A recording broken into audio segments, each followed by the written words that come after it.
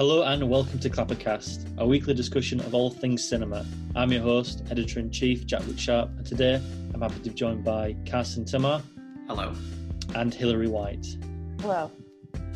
On today's episode, we have something special for all of you. Commemorating the final day of the Stonewall riots that happened 51 years ago to this day, as well as last week's Pride Week as a whole, we are hosting a special exclusive roundtable where we are freely discussing LGBTQ films like Moonlight, Portrait of a Lady on Fire, Call Me By Your Name, and many, many more that have had a broad impact on both cinema and our general culture as a whole.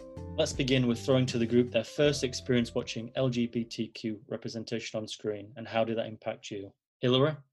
I'm pretty sure the first time I saw representation was an actual gay pride parade on television. And that's how I found out that gay people existed in the first place. And I asked my mother what was going on, and she said, oh, sometimes men and women live together as couples. And I completely accepted it in that moment. I was like, oh, okay, yeah, now I know that. But as far as fictional stuff, it's hard to place exactly who the first person I saw that identified as gay, but when I recently saw The Celluloid Closet, they talked about the sissy archetype, like effeminate men in films and stuff like that, and they were talking about how harmful that stereotype was. But I have a really soft spot for those characters. I always feel like men, and I've known men in real life who are this way, like who are, are supposedly, like they call them like extremely out, or they're or stereotyped as like flaming. I have a really soft spot for those guys because I feel like they're incredibly brave to just be who they are. Just having to get up every day and remain true to who they are, interacting with people like that. So the characters I definitely noticed the most were probably gay men in films, in particular characters like Nathan Lane in The Birdcage. I'd probably say he's the first one that I remember, as well as Robin Williams, as a gay couple who have a family and are just trying to, hold down a very crazy situation. So for me, I would have to go with Nathan Lane in The Birdcage. That's the one I remember the most and the one I love the most. I'd probably have to echo exactly what you said there, Hilary, regarding The Birdcage. That's one of my personal favourite films of all time, with a fabulous central performance by Nathan Lane, especially with the late, great Robin Williams. I don't think I was particularly aware about the meaning of being gay when I probably first watched that film over the years, of course.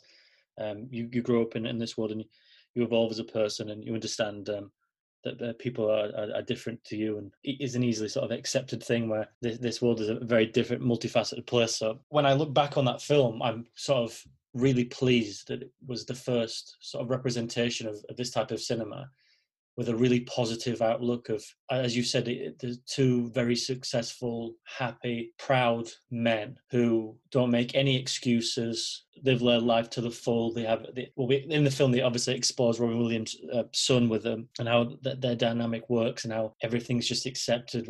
Just sort of like now, there'd be sort of exploration of darker themes, but it's one of those really proud features where everything's a celebration. And he's got a wonderful performance of Gene Hackman, who later in the film is in drag, which is a wonderful thing to see from any sort of person who's seen the French Connection. I think that's probably the first really meaningful film I watched within this genre.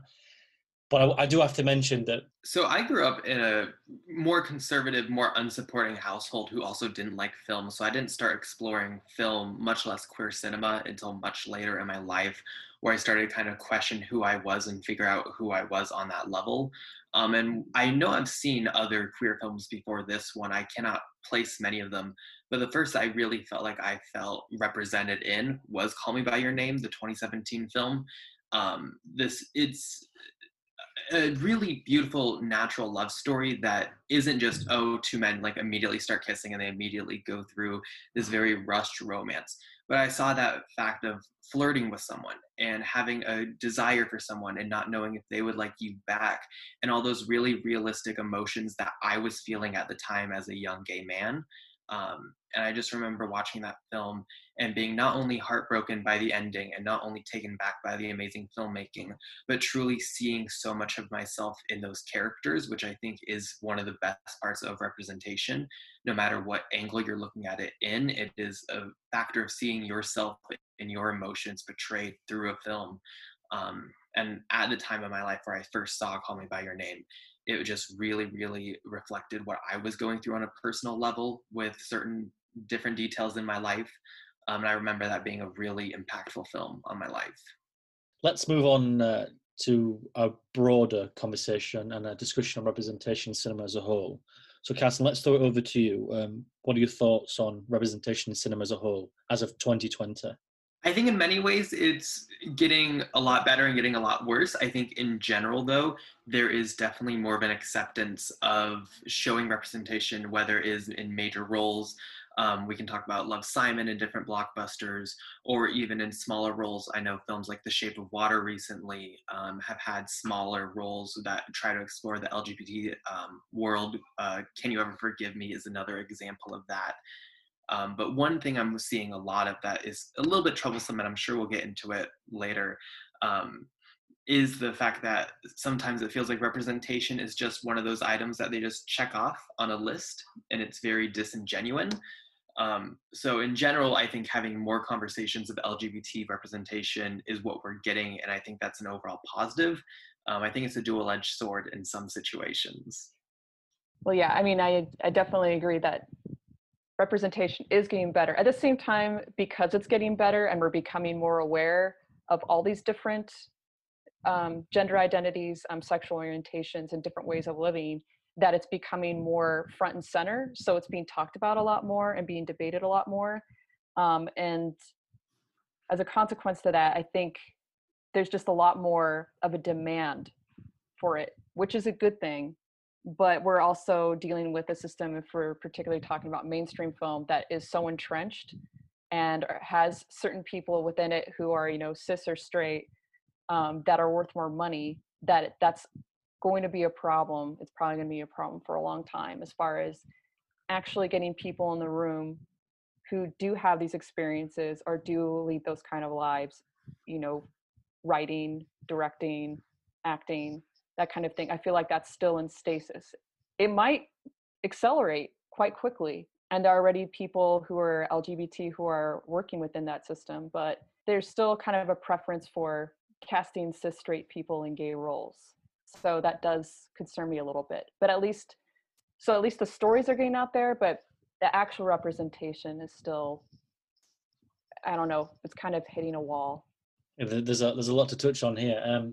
I think I'm going to begin with the fact that art as a whole is a great reflection on society.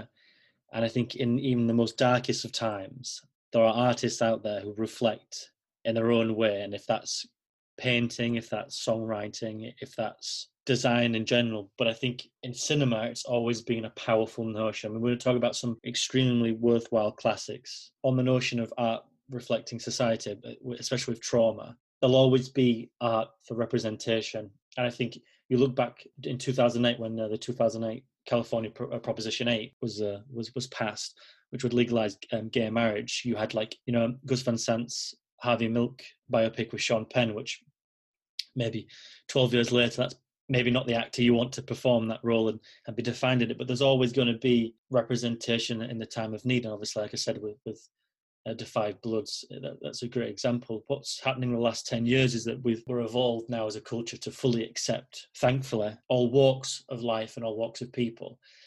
The problem with that in cinema is, I think, if you look back, like I said, in 2008, 2009, 10, 11, 12, is that you come at a time where people are pushing and nobody really knows the boundaries at that point. So we look back now in hindsight, and I think we look back in it and we can determine whether, well, perhaps that's not the best representation, or perhaps, as Hilary said, the correct and appropriate representation on sexuality and gender. So in the last 5 years, I felt like that sort of quieted down a lot as a culture, and especially regarding art and cinema, that as a whole, we're almost past that now, where we're understanding that what basically problematic means. That's what I'm trying to get at here. And I think that's always going to be a positive. But the problem is, if something is such in high in demand and something is showcased to a large quantity, unfortunately what happens there is saturation. And I think just to hit on what Carson said is that I think, unfortunately, big businesses, corporations see saturation and not understand that, right, we can be a part of this. Let's do our part, but let's not replicate what someone else has done better. And I think the problem with that is that obviously money is involved. So what Disney do, and I don't want to go off on Disney, and we spoke about this and alluded to this multiple times. Just do the checklist, and I think that's more damaging than understanding that, right, we have a platform. Let's do what we need to do for representation to help a brand new generation come to terms with that they're not alone. They can be safe in who they are, that not everybody in their local small town is going to hate them for who they are and what they are. And instead, what Disney do is, well, actually, we've got 3 seconds here. Let's have a queer scene, but let's not integrate it whatsoever throughout the film or throughout their whole monopoly of big business. I mean, I had a discussion last week on the podcast regarding Wendy, Benny Zeitlin's sophomore effort after The Beast of the Southern Wild, where he has a blind casting, so he has a Peter Pan played by a young black child. And watching the film, that makes zero impact for me, aside from it being a marvelous inclusion of minorities in cinema. But you have the odd few who complain that Peter Pan is white, yet they often forget that Peter Pan isn't real. And I often think overall, Disney often forget that there's nothing wrong with having Finn or Poe being gay. They're not real people. So there should be no real issue of integrating LGBT community within that blockbuster universe, especially in Star Wars, within MCU, which repeatedly we get conversations on, well, that character's coming. Captain Marvel was a decade after the fact. I mean, Black Panther was almost a decade after the fact. These are films that are coming far too late. So for 2020, I'm afraid, and I'm going to sort of go into this conversation a little bit after this, but I'm afraid that blockbusters and big business are not doing their fair share. And that brings me on to the comparisons between independent cinema and the blockbuster.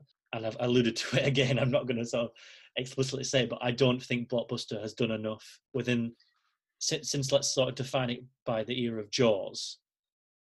From that moment on, where the summer blockbuster, for example, was coined, they haven't done enough. And I understand that, as I said, art reflects society, and within those years, you've got traumas on huge masses, which sort of reflect. So I can understand that you can't throw everything at a schedule or a director sort to craft, but in the last 10 years, I've been deeply disappointed. Whereas in the independent circuit, probably from its humble beginnings, it's always been a massive, massive proponent of crafting LGBTQ cinema. So I just wanted to throw out there of your two opinions on blockbuster versus independent LGBTQ cinema.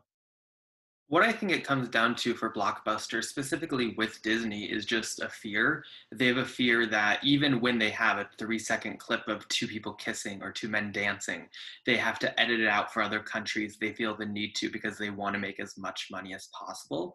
If you have 2 main characters who are gay, not easy to edit out, and for some reason they're afraid, despite having all the money in the world seemingly, despite probably still making millions of profit even without one country or without the support of certain states, let's say, or certain theaters.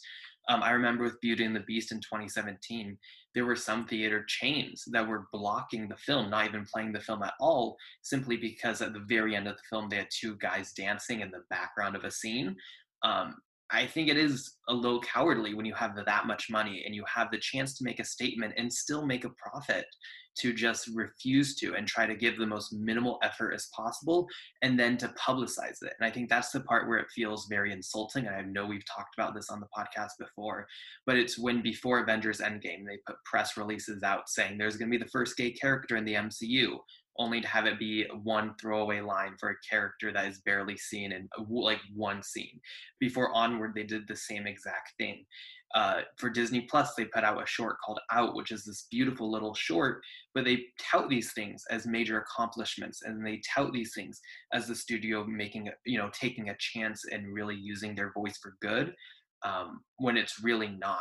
And I think that's one of the beautiful things about independent cinema, is the fact that they're not worried about marketing to a global mainstream audience. They're much more willing to take risks, because they're not worried, oh, am I going to have to edit this out for China?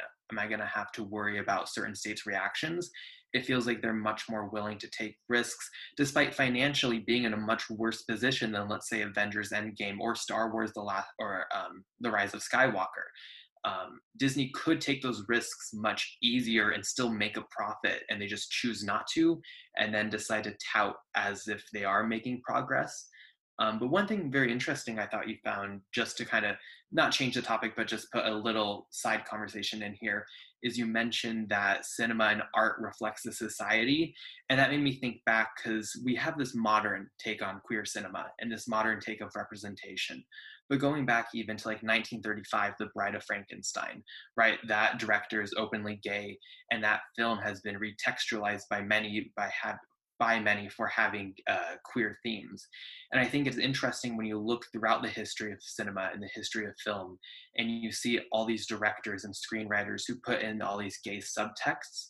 I think it's really interesting to see that, and I think it tells a larger story about how the queer community has always been around, and they have always had their voice, even if it's not out in the open, not on screen, two men kissing, not touting that, oh, this is a gay film, as so many films do now. I think that is an interesting point that I've never really thought of, is how those are signs of a living, breathing queer community in America and in the world, even back when it wasn't socially acceptable to say that out in the open. I agree with Carson. Representation has always been there. There have always been people who are closeted, who have been contributing to this amazing zeitgeist that impacts a lot of people's lives. And for my part, I think I've always been a little flummoxed by the fact that there isn't more representation, because, especially just from my point of view, it seems that people just want it more. They want it, like they really, really want it. Like I was hearing recently that there, when Letterboxd started, it seemed to be, more film-centric, people who really cared about film. But then it seemed like the Tumblr crowd moved in, and the Tumblr crowd is incredibly gay and angry and hilarious. So there's a lot of times where I look at films that I enjoy, but a lot of the comments are just like, this was gay, or they're like, this wasn't gay enough. There's a lot of gay people out there who have been a part of the cinematic universe for a long time, and they aren't getting what they wanted. And if studios gave them what they wanted, it would explode. I don't understand why they won't monetize it. I mean, because that's the way they think. They're bean counters. There's so many gay people who want to go to the cinema and see themselves, and they would make so much money. And there's even been some examples of actors and actresses. I think especially actresses, it's really, really hard for you to pivot your career once you become a certain age. But if you look at someone like Rachel Weisz, for example, who is starred in The Favorite and Disobedience, suddenly she became huge with the gay crowd. That's incredibly meaningful for them. And it's, in some ways, I don't want to say it revamped her career. She's doing fine, but she's being seen in a different way by a segment of the audience that hasn't noticed her before. In some ways, I'd say Kristen Stewart being out as, actually, I don't know what she identifies as, and I think she's gone on record saying it doesn't matter. But being someone who has dated both men and women, that she suddenly became incredibly important to the queer audiences out there, because they see a little bit of themselves in her. And that's important. And that's why I think some of the films that she's been in recently have been somewhat more successful and interesting, because she does have a different quality than other actresses. In fact, it wasn't until I saw Camp X-Ray that I realized that Kristen Stewart is just a dude. She should just be taking roles for men, because she has a very different energy than playing an ingenue or, being in a costume drama or a romance or anything. She just is a very different person. And I think queer audiences see that. So as far as representation, I'd say I think it's a huge mistake for studios to not try to include more people, because they would make probably way, way, way more money, and they would have more credibility. I think the comparison here, and I don't always want to throw it back to the MCU, but I think them being the powerhouse they are, I think they should take precedent of the platform they have. I mean, all you would have to look about, Hillary, what you said before about giving audience representation is look at Black Panther. I mean, that costs nothing more to make than anything else. It's primarily a black cast with, I think, one white actor, which is Martin Freeman, I believe, throughout, which is a prominent actor, well, specifically Andy Serkis as well. So that's two. You've got Chadwick Boseman, you've got Lupita Nyong'o, you've got huge players within that minority community where they haven't been given representation before, and then it implodes. I mean, it makes $1 billion. It gets Oscar nominated. The first thing, the first sort of reflection within that genre since The Dark Knight, but that's another story entirely. So not only is there monetary value there, there's also critical acclaim. Now, these studios eat that up. They need that. Look at Netflix. Netflix need an Oscar to sort of cement them as a big player. Everybody needs to feed their ego. So by virtue, it is that question where it's like, it's beyond the point now where understanding it, it's more demanding that you have the money, you have the platform, there is an audience here that already wants it. Just make something that appeases everybody and you get what you need, and then the audience get what they need. But then that then becomes slightly problematic of then it becomes tokenism, where it's almost like, look, we know we've got a community here. Let's just throw them this. Almost like throwing something without any passion to a crowd who then may become disadvantaged by seeing something that doesn't really speak to them. There's no love, there's no craft there. And going back to Carson's about the independent circuit, I mean, we're talking about James Whale in 1935. We're talking about maybe 70, 80 years ago. Queer cinema's always been here. And I think if it hasn't happened now, I mean, we live in 2020. We live in a time now where to be different is to be celebrated. If it hasn't happened now with representation, I have this horrible feeling it never will. And I know that's such a horrible stance to have, because I just seem like I don't have any hope. And I do think that there are producers, there are filmmakers, there are studio heads out there who are trying to get this off the ground. But as Carson said, there's so much at play now regarding China, regarding certain parts of the world where you have to edit this, you have to edit, you have to censor. The whole point of being expressive. Now, to me, independent cinema doesn't have that issue, and understandably, money then becomes a difficult conversation to have, because obviously the independent market struggle with financing. I think, but representation, while it's been minimal, has always been there. It's always been a celebration. And I think that if this happens on a larger scale of, let's say, I don't know, Captain Marvel 3, that there's a trans character in it, which would be a marvelous thing to have. I don't think that trans audience are too bothered about that. I think they're happy within the independent circuit knowing that stuff like Port Authority with the trans characters included. I don't want to speak on behalf of that community, so I do apologize. But I think what I'm trying to get at is that I think regarding representation, I think blockbusters are not the be-all, end-all anymore. If they aren't going to step up, then they aren't going to step up. It's been 70, 80 years within the prime of cinema. They're making more money now than ever.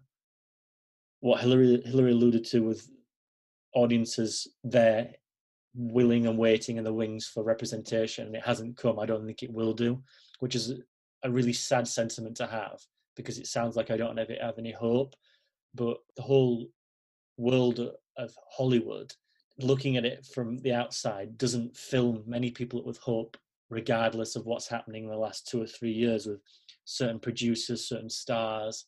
So having hope within that sort of cesspool is a difficult notion to have. But I think the independent market has been so strong and has been there every corner. I mean, they've pushed the boat quite a few times with representation, with Port Authority being one. But we look through sort of independent cinema in the last 5 or 6 years, going back to the previous point of representation. I think they've done a marvelous job, and they're still fighting the cause. I mean, they've had a few duds with representation. I think The Danish Girl being one, looking back now, which I alluded to before my previous point. I think we look back and now and think perhaps that's the sentiments are there, but it's not the greatest of representations because it doesn't have a trans character performing a trans role. And I think that's probably a topic I want to move on to next.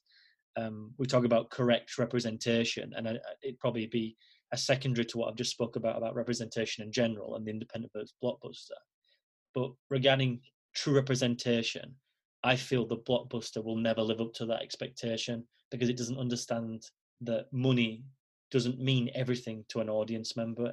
I think representation means everything to an audience member, regardless of creed or whatever. I think if you can see yourself upon the cinema screen, that then is a life-changing affirmation of I can be whoever I want to be. What do we all feel the reason why trans representation and having a gay superhero, why do we think that's not yet come about then?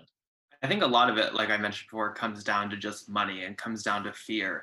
And I wonder, very similarly to you, what it's going to take. Because I thought for a long time that would be approval that the general public would accept a gay story, which came in the form of Moonlight.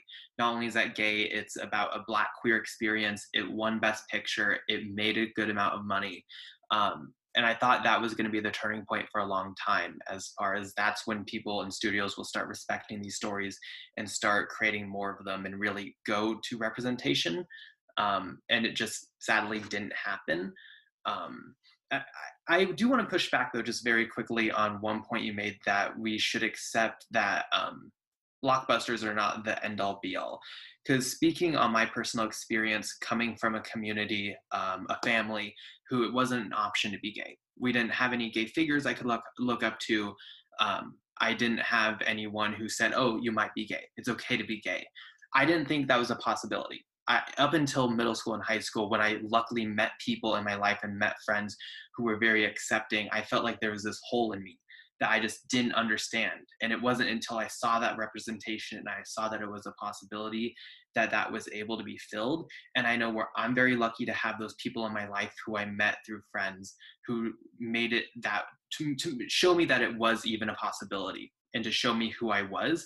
Millions of people don't have that in their education. Millions of people go to where they feel even more ostracized and they have no representation in that matter. And we all live, all three of us, on this very weird bubble where we experience cinema from a very different standpoint. We check out independent films, we check out queer cinema, and we have those options. But I know millions of people don't even know it's a thing. You mentioned Port Authority, and I just think about all those teenagers and all those young people who go just to the blockbusters, who don't pay attention to independent cinema, who don't get to see the Port Authorities, the Portrait of a Lady on Fires, even the Call Me By Your Names, even the Moonlights. They don't get to see those. And I just think about all those people out there who that's their only form of media that they intake. Say what you want about it. Who just having that representation on screen would open a door for them that could literally change their lives. So I think where sadly it's not there. And I also feel very kind of down in this moment after the Moonlight win and seeing what that did for representation in the community on a large scale or small scale, seeing the financial gains of Black Panther or Crazy Rich Asians, which made $238 million and wasn't even part of a big MCU series. It's definitely something that I feel down on, but I think it's something that is impossible, and it shouldn't be something that we just say, oh, it will never happen and we need to move on, because that is going to be the point where millions can see themselves and learn about themselves. And I think that's just a very important point. Yeah, just to clarify, I think what I meant with the fact that I'm just sort of angry with the whole studio system.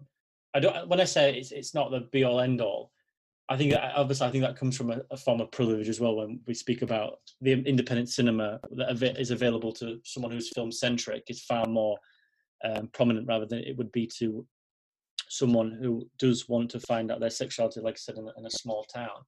So I most definitely understand that, and I think that's where I probably see it from a different perspective. I think again, like my representation is on screen, I can sort of forget about it. So I sort of completely understand what you mean by that, and I think that probably goes to show again the sort of privilege within representation. When I say it's be all end all, I don't think that the blockbuster will ever give that representation, and that's not to stop fighting and get for it or anything like that.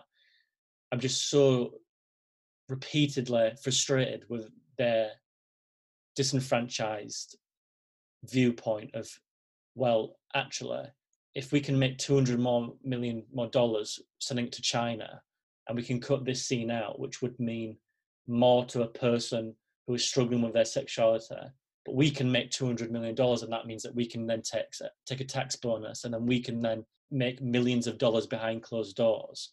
That will always take momentum over representation, I think. And that's what I think I'm trying to say, is that these people in suits and ties who make decisions, who are 60-year-old white men, who have no idea what it's like I said, even for myself, to grow up in the shoes of someone who feels alone because nobody they see or acts the way they do.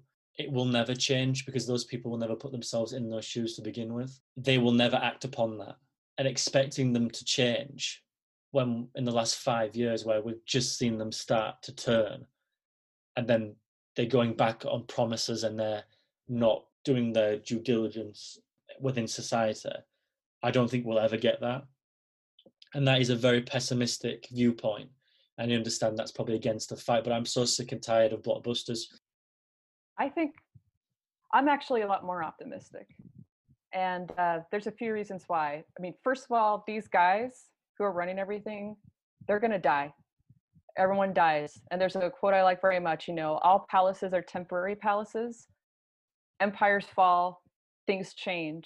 And we don't know at this point who exactly is going to rise up to top positions over the next 100 years or so. So I think there is hope out there. And even if there was never a blockbuster, like let's say we were talking about the MCU, or we were talking about Star Wars and that kind of stuff, I think the only reason the community would show up if they tried something is to see if they were represented. And so far it's been disappointing.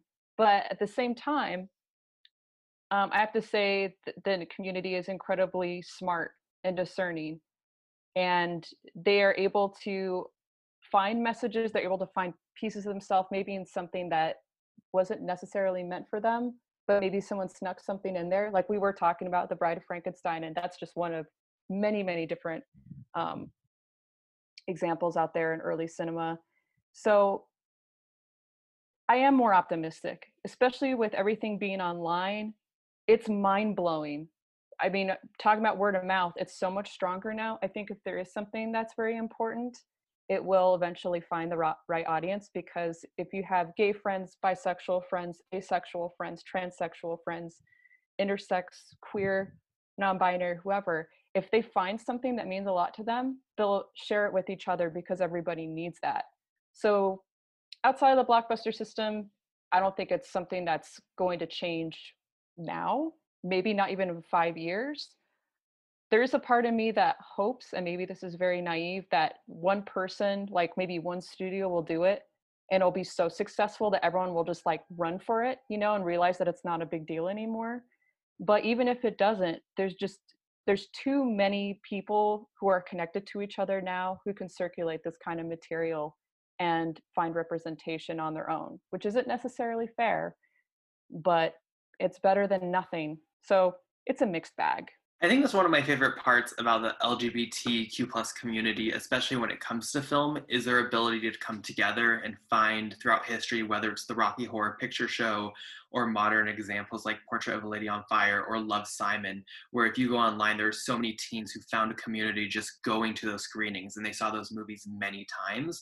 And even circling back to a documentary that came out this year, Circle of Books, and the subject of that documentary, not the documentary itself, but it talks about a gay bookstore in Los Angeles and how much that community space meant to the LGBT community. Having those places, whether it's Rocky Horror Picture Show, Love, Simon, bookstores, pride parades, where you can just see the community and be with them, I think is hugely impactful for LGBT, the community, but also youth in general. And I think film is a great example of where that comes together.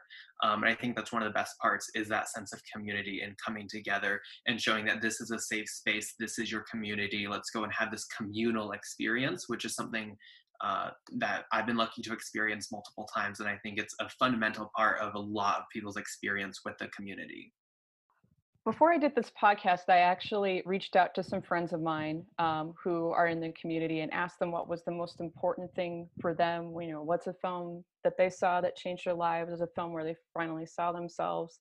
And of course, they have to go through a lot of material that's very hetero, very cis, and very much not of their experience. But what surprised me the most was they found a lot of themselves in comedy. Um, and sometimes it can be something that is sort of unexpected. A friend of mine brought up In and Out with Kevin Kline, which came out in 1997. He said that was the first time he saw a movie about somebody coming out that, you know, it was a comedy. I haven't seen it in a long time, so I don't know how it holds up or what the gay community thinks about it now. But it was a coming out story. It was extremely important to him and made him feel like he wasn't alone. Um, in a very isolated time, you know, not having the internet, not having the community. Another friend of mine brought up that But I'm a Cheerleader was incredibly important to her, you know, and that's also a comedy, and it's a satire of, you know, trying to convert gay people to be straight. But you know, RuPaul is like the camp counselor who we know is out in real life, so there's a lot of subversion there. I think, I honestly, yeah, I think that no matter what, people are going to find things, even if it's in an unexpected place or a place that you wouldn't necessarily expect them to find it, they still will. So The one thing, just to move on, about being a white cis man is looking at this community, is that this is a community where it's fully accepting of who they are, but also of who you are as an audience member or just as a person.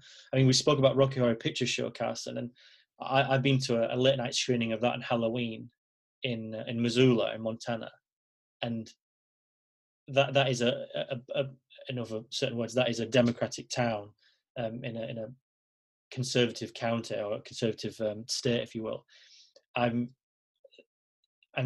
even though that is a film that is a representation of cult cinema, but also of LGBTQ representation as well, it's a film that defies, because on one, I mean, well, it's played throughout the month, but let's say for one day of the year, it's a film that brings everybody together in a communal group. I think that that's what this cinema does. Look at the Birdcage.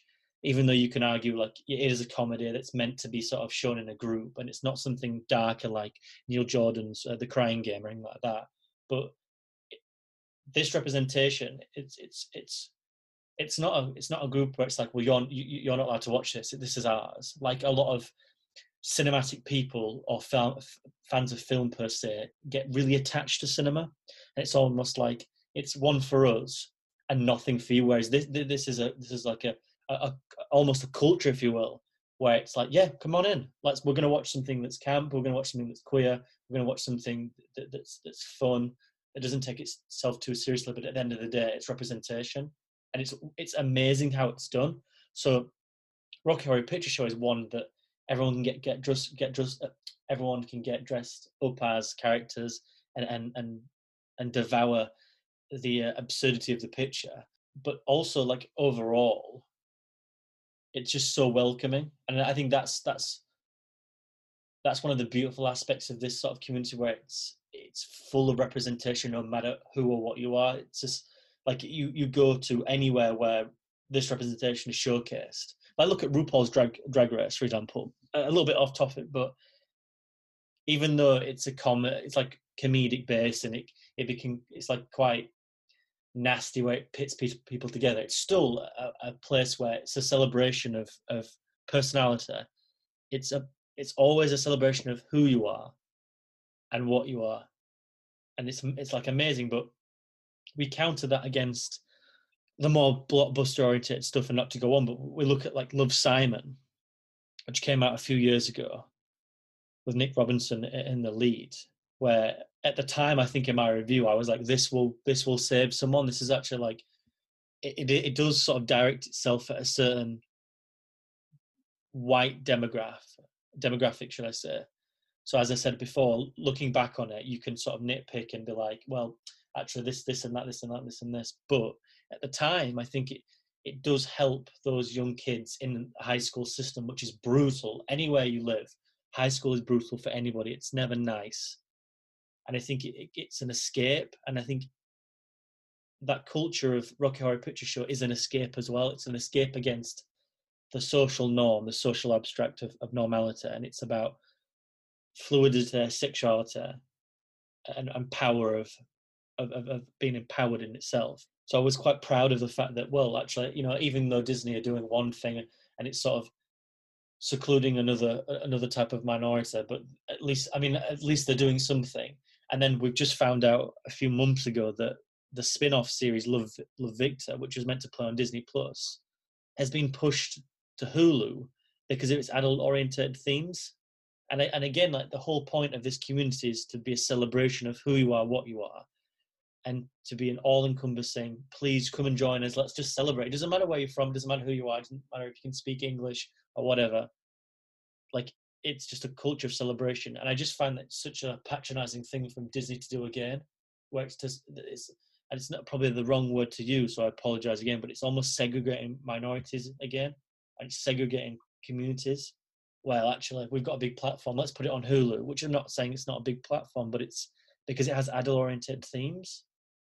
I mean, I am lost with this Love Victor and Love Simon debate. I'm halfway through Love Victor right now. I'm actually currently watching it for review on the website Clapper. But I mean, there's nothing really adult about it. It's a very standard teen show. It just happens to be about a kid who's questioning his sexuality. I mean, as I mentioned before, it's patronizing when Disney puts out press releases saying there's going to be a gay character. Oh, it's a big thing. It's an Avengers Endgame, and it's one line.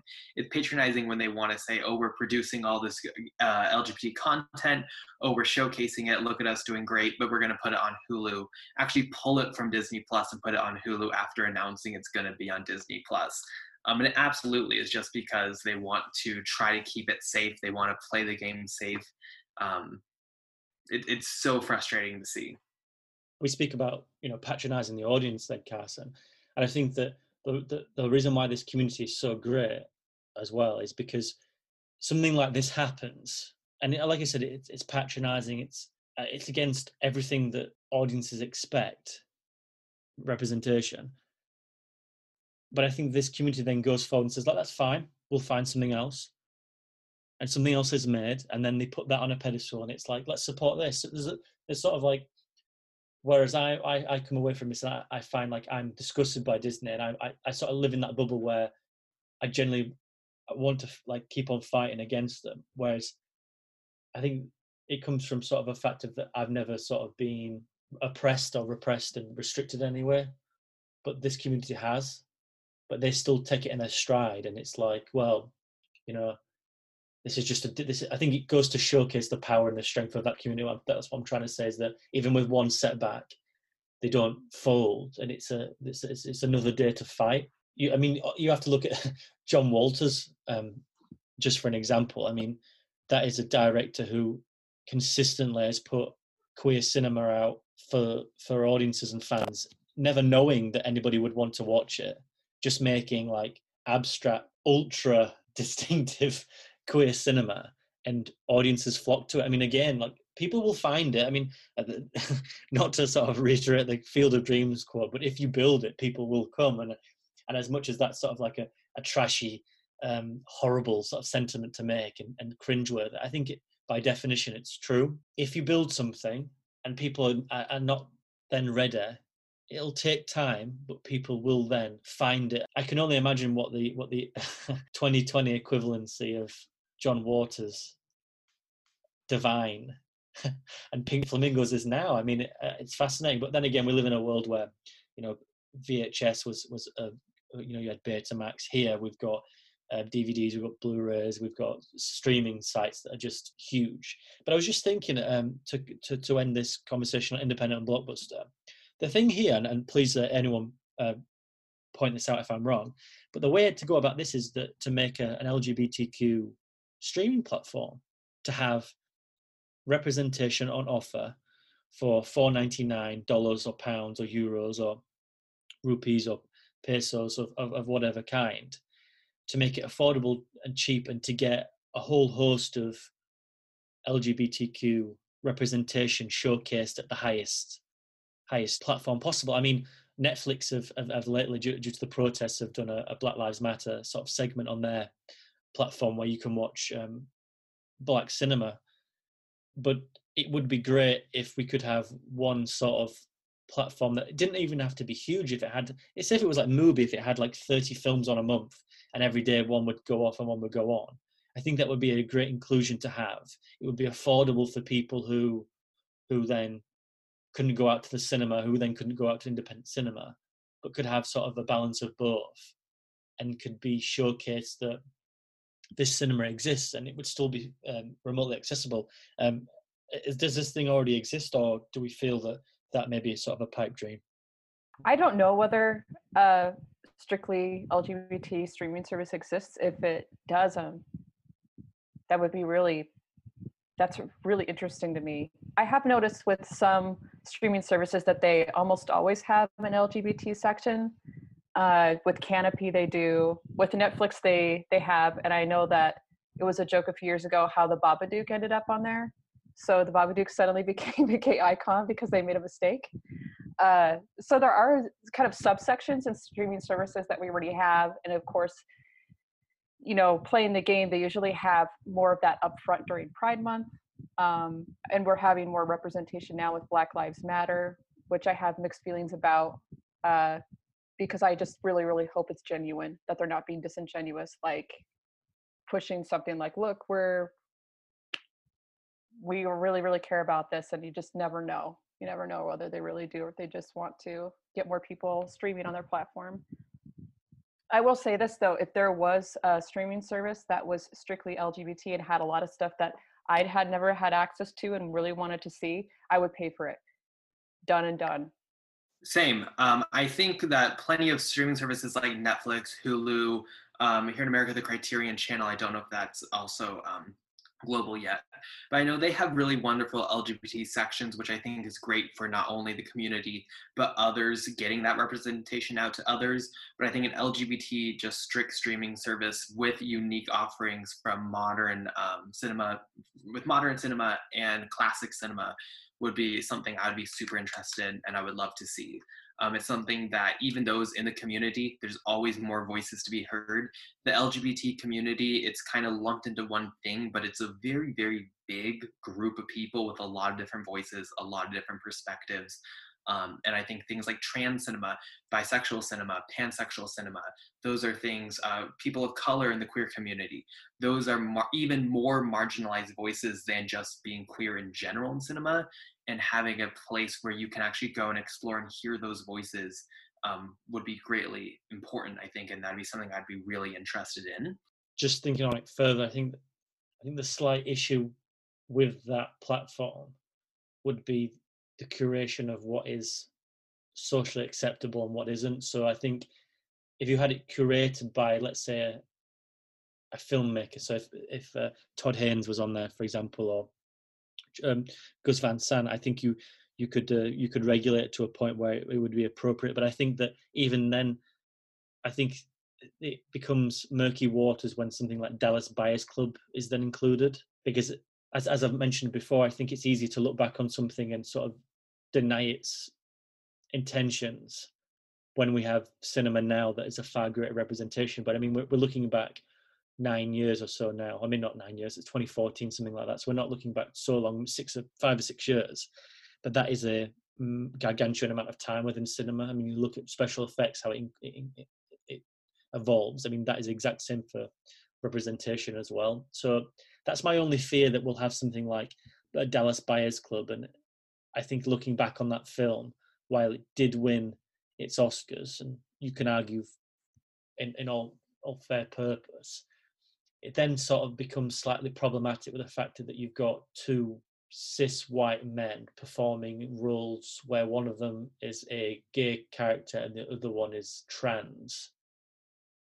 I think it then becomes slightly problematic. I don't know. That then furthers the question I'll put out, is that regarding performance representation, I can say for myself, I think it's got better, but there's always this lingering argument where performance demands acting, where where stars want to sort of act as a tree, they're allowed to. And I think that's the whole sort of conversation with the Scarlett Johansson controversy, where that was like an in-joke on Twitter. It was like, well, if Scarlett Johansson wants to play a tree, then she should be allowed to.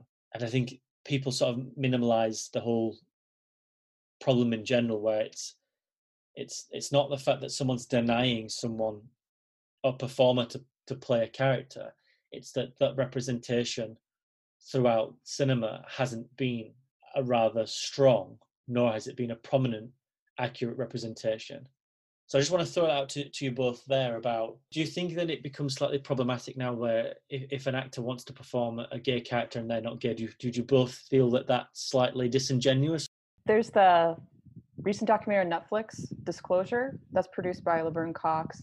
And I think that that's a very important film, kind of like The Celluloid Closet, which I mentioned earlier, although that was made in 95. So it probably seems incredibly outdated now in some regard, but it's very important for people to just listen and have certain things pointed out to them that, as far as representation or storytelling, that you might not have even necessarily noticed. And with Dallas Buyers Club in particular, that was discussed in the film, regarding how not only in that film, but films like Dog Day Afternoon, and there were some other ones that are slipping my mind right now. It's very much about, cis men presenting in a female way and winning awards for it, when the community that they're representing is still oppressed and isn't necessarily really represented in the film. With Scarlett Johansson, I know she's taken hits from two different communities, which was, of course, the Asian community, which is totally deserved, and the trans community, which is also very deserved. And to go on record and say I should be able to play whatever I want, I should be able to play a tree, is definitely a sign that that's someone who's not really in touch with those communities, and this seems might be a little abrupt to say, just doesn't care. So I think when you have famous people saying things like that, it makes it all the more important for there to be actual representation, because there's a huge difference. I know for a fact that if you put me in a position of power and it's like, all right, direct a film about trans people, I wouldn't be able to do a good job. If they had to say, like, direct a slavery film, I'm not going to do a good job. If you had me do something about an Asian American family, it's going to be through my perspective. No matter how hard I try or how much I care or how much I want to be a good ally, I'm saying this with quotes, you need to have the people who actually have these experiences participate in the storytelling. So with Dallas Buyers Club, as good as certain people's attentions are, and as well the film was made, I'm more curious. I'm more curious about films that actually have the people being represented playing those characters. I know we've talked about, Port Authority, which I haven't seen. I personally really like Tangerine. I love Tangerine because that had real people in it. I did see a fantastic one recently. I wasn't crazy about it, but I love the lead in it. I would like to see her in more things. So there's like baby steps, but overall, I still think it's very, very important. I think it's a really interesting and layered conversation. Strictly with the bigger movies like Dallas Buyers Club, I think we have to look at these studios are not going to make these films unless there's some drawing point to get general audiences. And sadly, yes, having names like Matthew McConaughey, Jared Leto, Eddie Redmayne for The Danish Girl, that is the drawing point that they think, okay, if we put these in here, that's going to make enough people come to the theater and see the movie. And I think it's just interesting because, yes, obviously there's a lack of real representation. And yes, that is an issue. At the same time, though, these films are getting these perspectives out there. They're getting queer stories out there to the general public. And it is allowing the studios are saying, this is enough to where we're going to put these stories out there and finance these films and make these films and give them real distribution. I think it's a really layered and complicated subject because of that. Because yes, there is real issues with them. They're also undeniably, I think, doing good for the community and undeniably serving a point where I don't think it's quite as easy just to say, screw these movies. They're not giving true representation. yes, it would be nice to see real trans and gay actors on the screen. Absolutely. I don't think anyone would deny that fact. But at some point, at least in this early stage where these representations are starting to be made, I feel like some sacrifices are needed, as terrible as that sounds, to get these stories out there in general, to where they can start becoming a thing in the general public, to where then other filmmakers and other studios will start putting and financing more films that could hopefully include real representation. And I think that's just one of the more complicated subjects when we talk about LGBT representation in cinema, is how far is that how far much of a sacrifice are we willing to make to get these stories out there? And there's no real easy answer to that. I think where a lot of people focus on the actors on screen, where I'm more curious about right now is the directors and screenwriters behind the camera, because that is not the main drawing point. No one is going to be, oh, you have a group, you have a gay screenwriter. Oh no, like that is going to be a drawing point. No one's coming to a film for a screenwriter. So not having that representation, or most of the time I should say, but not having that representation behind the camera, in the director's chair, in the screenwriter's room, that is where I think right now the biggest crime is being committed, because it would be so easy to switch that out and not affect a lot of the product. The actors at least have that drawing value that the studios could value. Screenwriters and directors, not to the same point nearly as much. I think it's an interesting point as well, where sometimes these films have to be made in order to sort of appreciate the ones that get it right. I think with things like the Danish Girl, which has come under fire quite rightly and deservedly for its lack of representation. I think that then lights a fire under people who want that representation on screen. I'll say that again. I think particularly with the Danish Girl, which has come into quite a significant amount of controversy, quite deservedly, due to its lack thereof of a representation on screen of trans characters.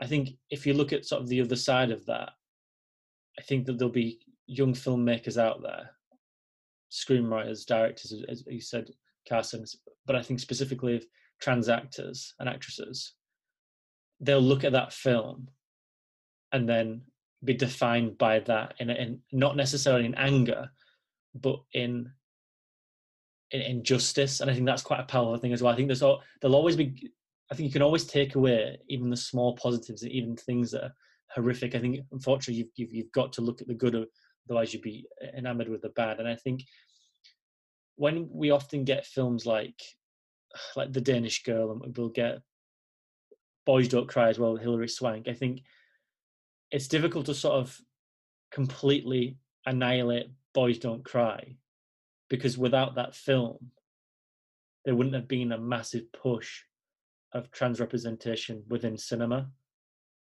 or understanding that person's journey. So it is a difficult sort of maze to run through. But it's interesting now that I think the momentum, specifically with trans representation, is incredibly within the industry at the moment. That's one thing in the last few years that's taken a huge turn for the better, of understanding where and why certain actors and actresses are going wrong, and where representation needs to be implemented at the most. And I don't think we've even seen the cusp of what this is capable of. I think in the next few, well, even 4 or 5 years, I think we'll see a massive turning point where, not to run her through the bus, under the bus again, but the likes of Scarlett Johansson will take a step back and understand that this isn't the way to go about it, that representation is needed. And I think we will get to the stage where trans rights, more importantly, will be on the cards within cinema, and hopefully within society. I think, well, again, going back to sort of reflection of art in society, I think when you see something on film, for good or for bad, it's accepted by the audience. I think that's the conversation, not to go widely off topic. But when people say violence in cinema equates violence in the real world, I think there can be a form of accuracy there, because of what you see on screen. you find acceptable. If you see a superhero save an elderly woman from 4 muggers, you know that those muggers are in the wrong, and the right thing to do is to save and help that old woman. And I think that if you see a character on screen that's meant to be a trans character played by a white woman, straight white woman, I think that then becomes problematic in the zeitgeist, that's then wildly accepted. Whereas if you see Laverne Cox play her true life character in something like Orange is the New Black, and you have something like that then within cinema, and you have that replicated quite a few times, and it becomes a social norm, that's the easy way to do it. And it's just about fighting through that glass ceiling, to be honest. But it's interesting now, like I said, about the trans rights, that I can imagine in the next few years, that's going to be a massive, massive, massive factor of cinema. And it's now or never, where, and not to again get so pessimistic, but you would hope, and not to speak for everyone, but I would hope that cinema, specifically sort of not a blockbuster, but producers and studio heads now capitalize that, not in the fact that they can make money on it, but it's now the fact where they can sort of give a voice to trans rights, and then if it takes years, if it takes months, if it takes decades, at least then they can begin the conversation for people who live in the middle of nowhere, who are against, well, it's beyond even thinking about, but against someone being a trans, that they can see representation on screen and understand that it's not something to be frightened about, and it's not something to get up out of bed and be angry about. So I can hope that in the next 5 years, that'll be a massive turning point. But it's interesting, if we speak about it now, how trans rights are huge, and trans representation.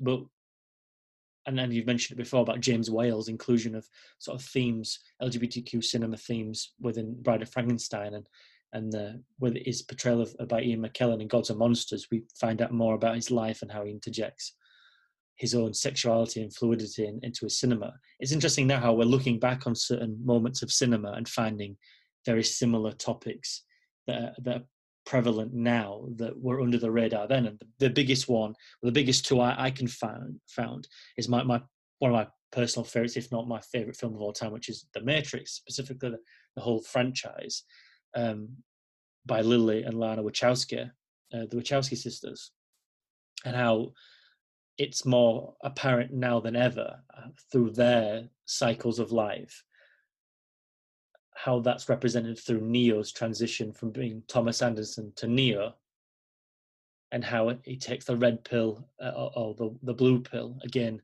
the discussion on gender identity and sexual fluidity, and how that they go through the Matrix, they go through this portal to a different world, let's say, and they can be who they're meant to be. They don't have to worry about the real world. It's an interesting analogy to have. And the other thing is obviously the sort of reappraisal of Nightmare on Elm Street 2, Freddy's Revenge, which is I believe it's the first, and it may be the only male Scream Queen, if I'm right.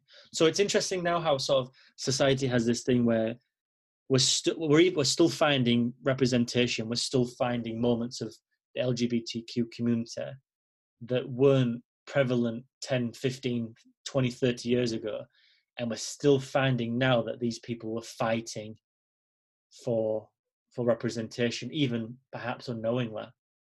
Speaking of cinema reflecting society with all in its trauma and its life cycle, I mean, I feel like we're in the age now of LGBTQ community being more powerful, being more vibrant, having more of a voice than ever, which is a wonderful thing to have. I feel like now, though, that community is fighting back through cinema. And what I mean by that is that for the last few years, we're not having cinema regarding this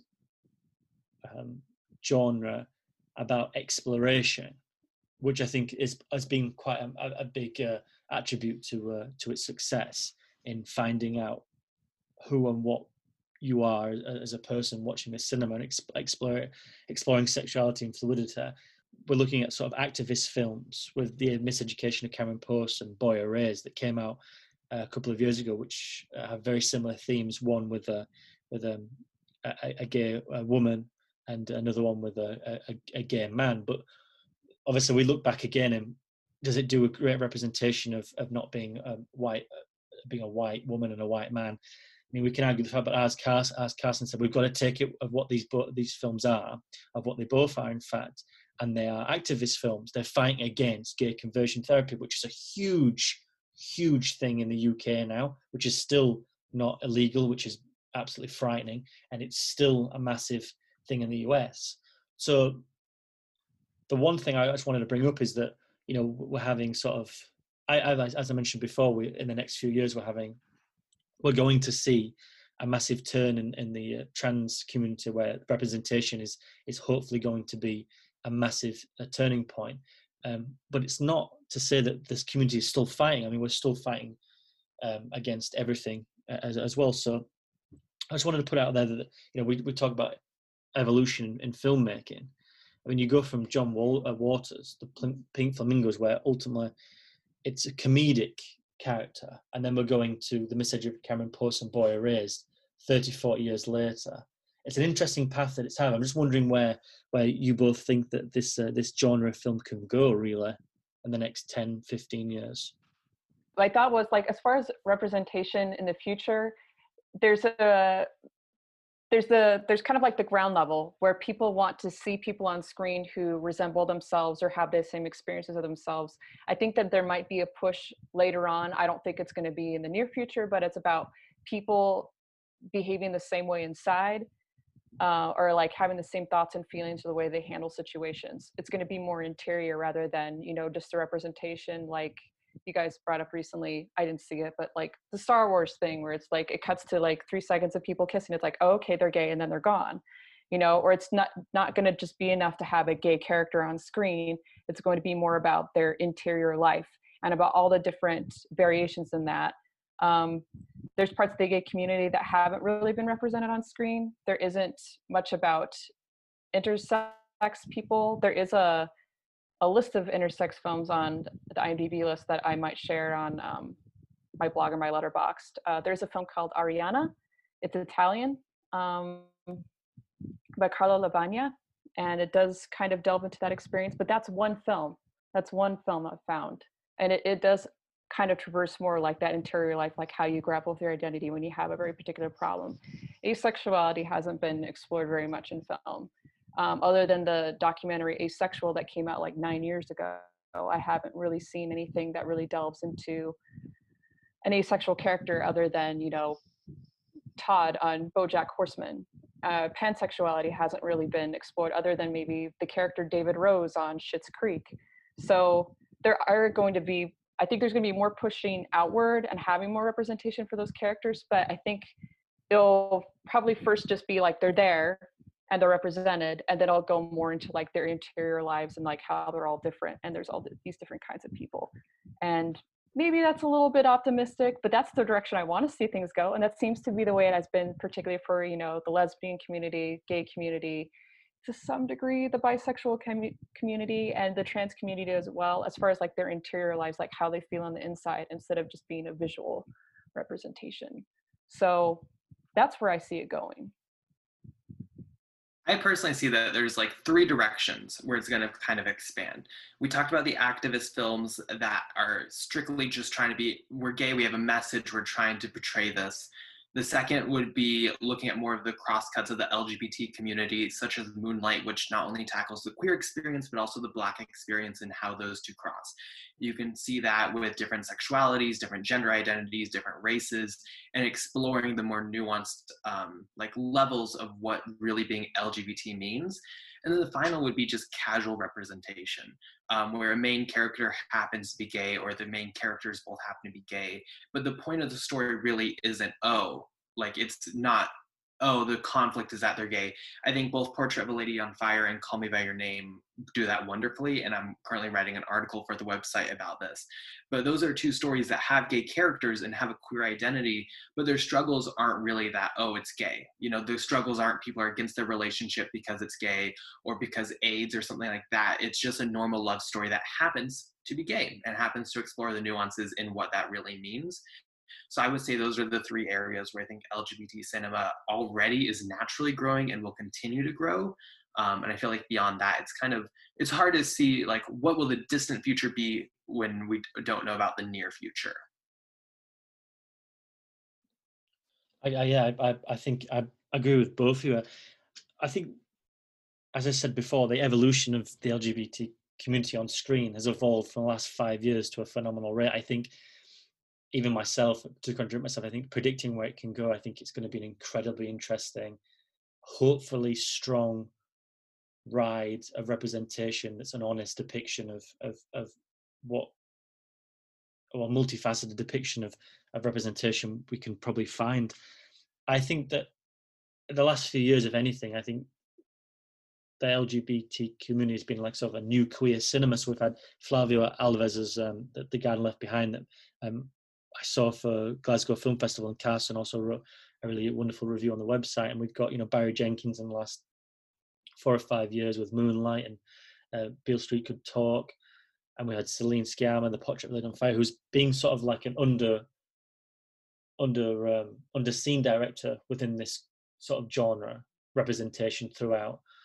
Gus Van Sant's been here for a while, Todd Haynes, Yorgos Lanthimos with A Favourite, Chan-wook Park, The Handmaiden. So this representation is growing wider and wider and wider all over the world. So it's a really, really, really exciting time for this genre of film.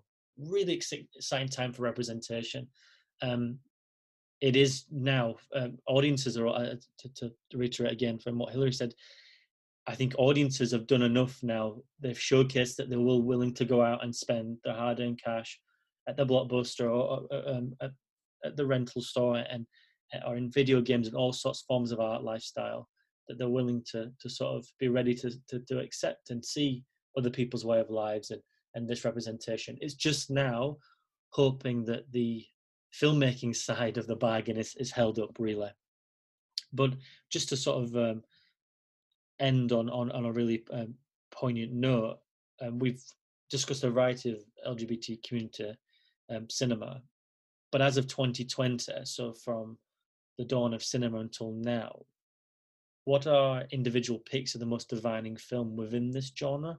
So my pick is Brokeback Mountain, which I think it's a film that you can say a lot about the film itself, and I think there's a lot of interesting debates to be had on representation and such. But I think what that meant to not just the community, but the general public is really interesting, especially when it came to losing Best Picture to Crash. I'm someone who every year really tries to follow the Oscar predictions and the Oscar journey and award season. And one thing very clear, right when I got into the whole conversation, was that year was more of like a scar on the community, where I think it's easy to say, oh, we're showing more representation, oh, we're nominating this for Best Picture, and it was clearly the overwhelming favorite to win. It only lost like SAG Ensemble and a couple other awards. And then to see that the Academy, seemingly for the only reason that it was a queer film, decided to go with a safer option, I think was a really cruel slap in the face for many, that despite, yes, we got a nomination, yes, we got this film that went to mainstream audiences, there is still so much more work that needs to be done. And I think continually you see films like Moonlight was a great example of a film that succeeded, got Best Picture, and finally got that win. But there's so many other films that get close, but you clearly see that there needs to be more work to be done. And I think it's those fires that light real development within the community and a push for, we need more representation. We need to fight this more because we cannot settle with where we are now because it's not enough. There's still more work to be done. And I think when you look through LGBT history, whether it's film or just in general, it's those moments where you where the community loses a step or where the community gets punched in the face, that they end up firing back, and that's really the moments of huge growth. And I don't know if Crash didn't win Best Picture that year if the community would have still came in full support and pushed LGBT cinema as much as they did when something like Moonlight came around. So despite that film having its clear issues and clear divides and clear debates within it about representation, I think what that did for the queer cinema, let me restart.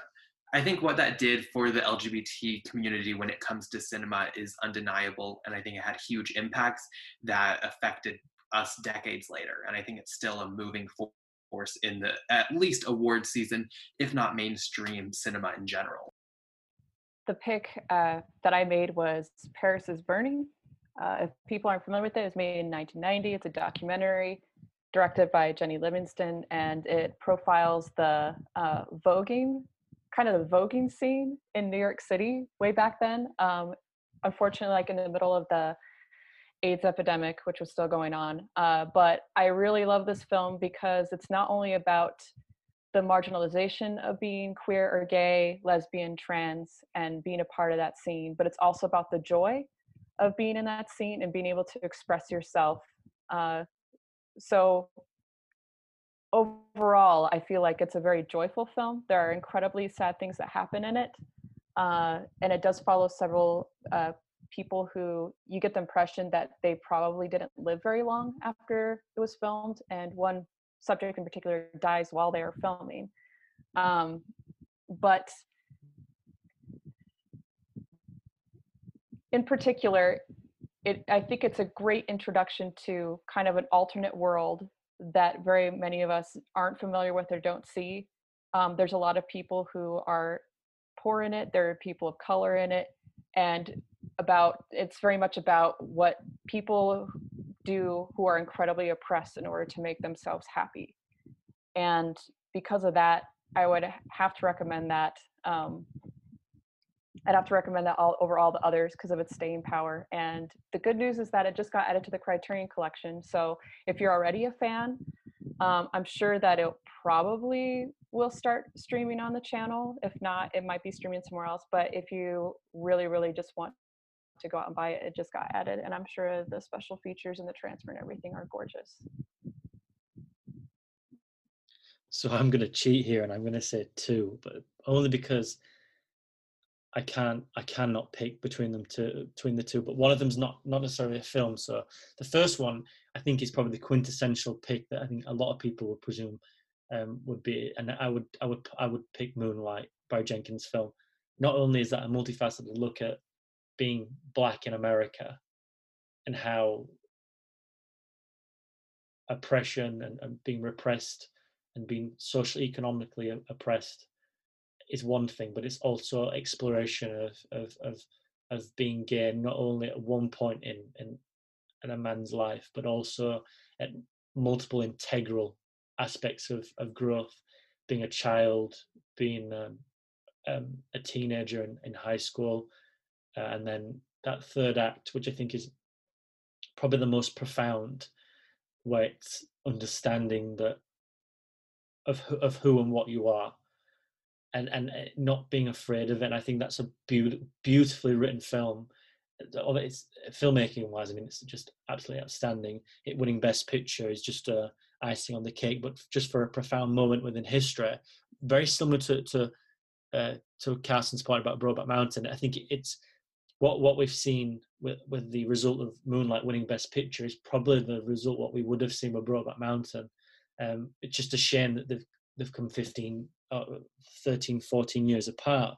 But the second thing I wanted to say is a defining sort of attribute of LGBTQ cinema that I think is only on the rise, and I think I've alluded to it before, but I just wanted to sort of specifically talk about the Wachowskis' filmography, because the more I look back on, just for clarification, I'm a huge fan of the Wachowskis. Ever since Bound, like I'm a huge fan. I'm a massive apologist for the Speed Racer, and I don't even have to apologize because that film is amazing in its own right. But we look through as a casual film audience to the Wachowskis' filmography, and the analogies and sort of metaphors for for this community is so apparent. It's almost so overt, it's covert. I'm just finding myself like to be perplexed in the fact that nobody sort of identified this through Cloud Atlas, about living through multiple different lives and being a different person, yet the sort of the soul carries on. I think it's sort of a beautiful analogy of you can be whoever you want to be in more ways than one, and specifically then again with the Matrix, which I've alluded to before. It's just so like refreshing to know that those elements have been there since day one and we didn't know about them. And I think it having sort of a revitalization within that community is also a beautiful testament to its factor that it can play on any level. And that's more speaking of the Matrix rather than the themes in it. But it's just wonderful to know that I saw that film in like 2003, and I got to see the sequels, and the impact of that film didn't really have anything to do with gender or representation. And then I look back on it now, and also to give it, I wrote my thesis at university on that film, to explore it in the vision of 2018 or 2019 and 2020 is quite special, that it still lives up and it still has a powerful message to play. And I think the Wachowskis throughout their filmography, even in Jupiter Ascending, I think you can probably find very heightened qualities of that community being shown on screen. But Cloud Atlas, well, even Sense8. I mean, I think it's more of a topic of those two filmmakers' cycle of a sort of accepting of who they were and who they are. And I think that as again. Culture and society often is reflected in that, and to see Sense8 with Lana Wachowski, and then now to see The Matrix 4, and to know that both of those directors are now comfortable of who they are and comfortable in their gender and in their definition of as a person, it just makes me so excited to see that's going to be more overtly put into their films. And I think to watch Lily Wachowski's Showtime series, which I forget the name of, which is my fault entirely. I'm just so happy that there's representation now for young people to be able to see those films and see those TV shows, and at least I know that there's two active filmmakers out there who until their dying breaths will showcase representation to the highest quality as they can do. But to round out this special episode, let's go around the table and mention a few more recommendations of LGBTQ cinema that we haven't really spoke about, that we'd like to sort of bring to the table for the audience to seek out and watch. Hilary, let's start with you, because I know that you're ready to go on this one. I have a list here that's quite long. I'll probably put it up on Letterboxd, so when I give up my social media information at the end, you can go and check it out. I know we've talked about Moonlight a lot, so I kind of think that the female counterpoint to that, as far as, being a woman of color, the best example I could come up with is Pariah by Dee Rees. It was done in 2011. There's so many great love stories out there. One that touched me a lot that I saw recently was Rafiki, which was made in Kenya in 2018, about two girls who fall in love with each other. And it's very, very sweet. It's very sweet, and it's also incredibly colorful and beautiful to watch. I mentioned Tangerine before. With Pride Month, I would say check out The Death and Life of Marsha P. Johnson. I think that should be on Netflix because Marsha is amazing. And I could add to that, but you know what? I'll stop for now, and I would just say, check out that list if you're able to go to my Letterboxd account. So that's it for me. I'll throw out Carol is an absolutely beautiful film. Booksmart has some fun representation in there.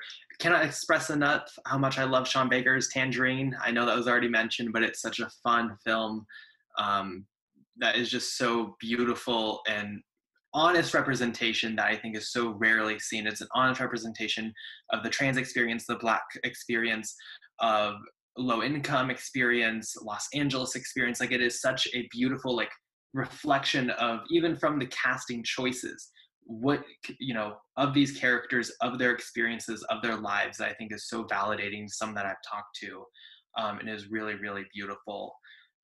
And then I cannot express enough how much I love God's Only Country from Francis Lee. I know he has another film coming out later this year. That's a beautiful love story, and I cannot recommend those enough. Those are all beautiful films. I think I might have the same problem, Hillary, here with having a gigantic list and not repeating everything that you both said, which I think are wonderful examples of recommendations to watch. I'll keep this brief, but I do apologize if I go over. I think The Wachowskis' Bound is a must, a lesbian crime drama, wonderfully directed. Their directorial debuts, wonderful film.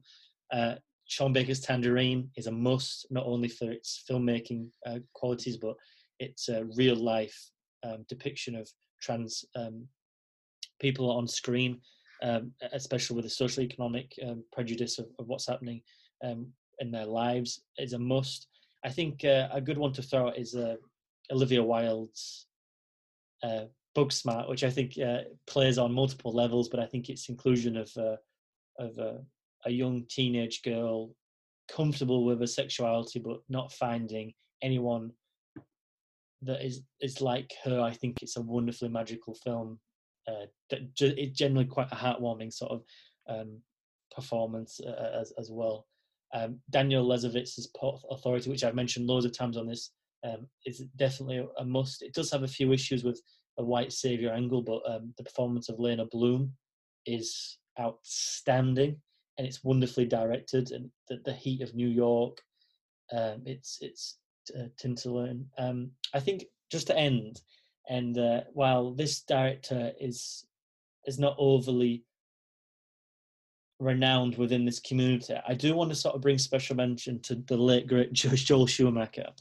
And the reason why I laugh there is not because I think it's a degrading thing to talk about his Batman films, but Joel Schumacher, and I think I think Carson wonderfully put this about his discussion about representation and queer themes have always been rampant within cinema.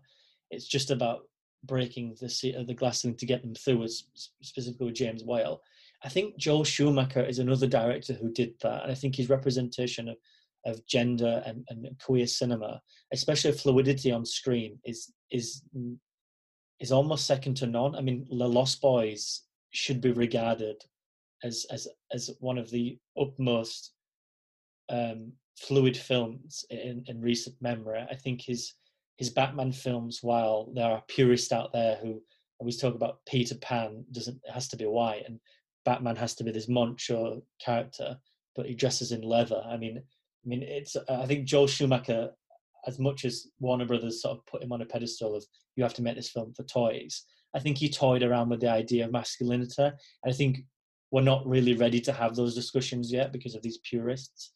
But I think that go out and watch some Joel Schumacher cinema. Watch 8mm if you have to. But watch Batman Forever and give it a few bits of appreciation. But I think that is it for this special Clappercast Roundtable. Where can we find everyone on social media? Hillary? You can find me on my WordPress blog. It's theholyshrinewordpress.com. You can also find me on Letterboxd at Lawnham@33. If you do want a Schumacher recommendation from me, I would say Flawless. It's not a flawless movie, but the late great Philip Seymour Hoffman really took that role seriously, playing a trans woman, and is absolutely hilarious and incredibly strong. So I would say that's definitely something worth checking out. He's acting across from Robert De Niro, and you don't even know that Robert De Niro was in the movie. So as far as social media and Schumacher, I'm done. Carson?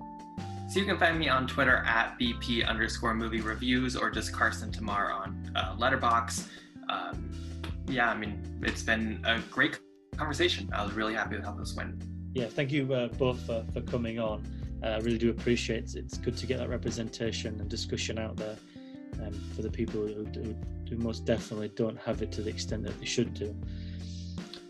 You can find all the latest releases of film and television reviewed at www.clapperltd.co.uk and find out social links on Clapper at Facebook and at Clapper Ltd on Twitter. Make sure to rate, subscribe, or follow us to be notified when the next episode comes out.